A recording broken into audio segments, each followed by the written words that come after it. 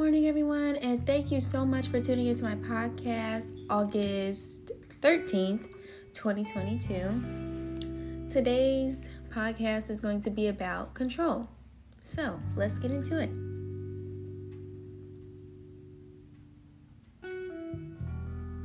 So, to me, control, I used to want to have control only of things that my family were going through because I felt like I could make it better, you know?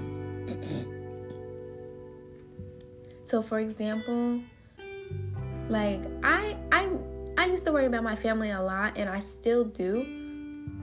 But I worry about them to the point where I just want to make sure everybody's okay. You know, what situations are you in?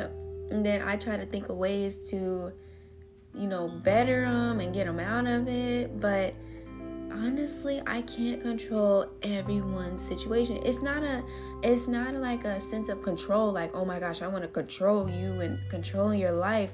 No, it was just the fact of worrying so much because I'm not there to help them through the situations. And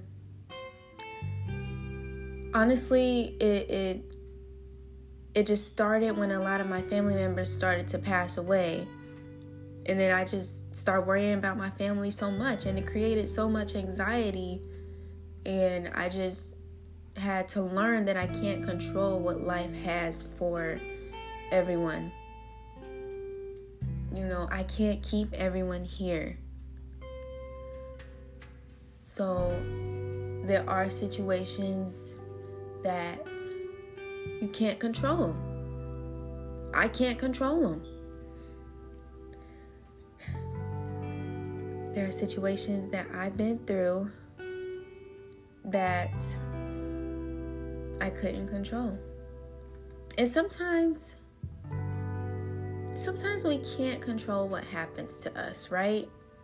But there are other times where we can control what happens to us. It depends on what we tolerate and how we react to certain things, and so anxiety was a big one for me because I worried a lot. Okay, I'm not speaking for anybody else. I worried so much. I'm not saying I don't worry now. I worry now, but it's not to the point to where it used to be. I used to have anxiety attacks just thinking of my family because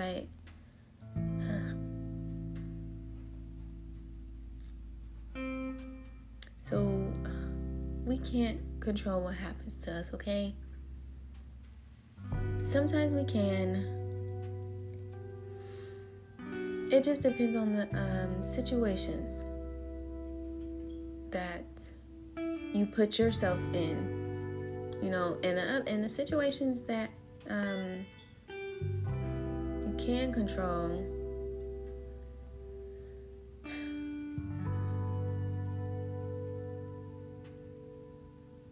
I might have to cut this one short today.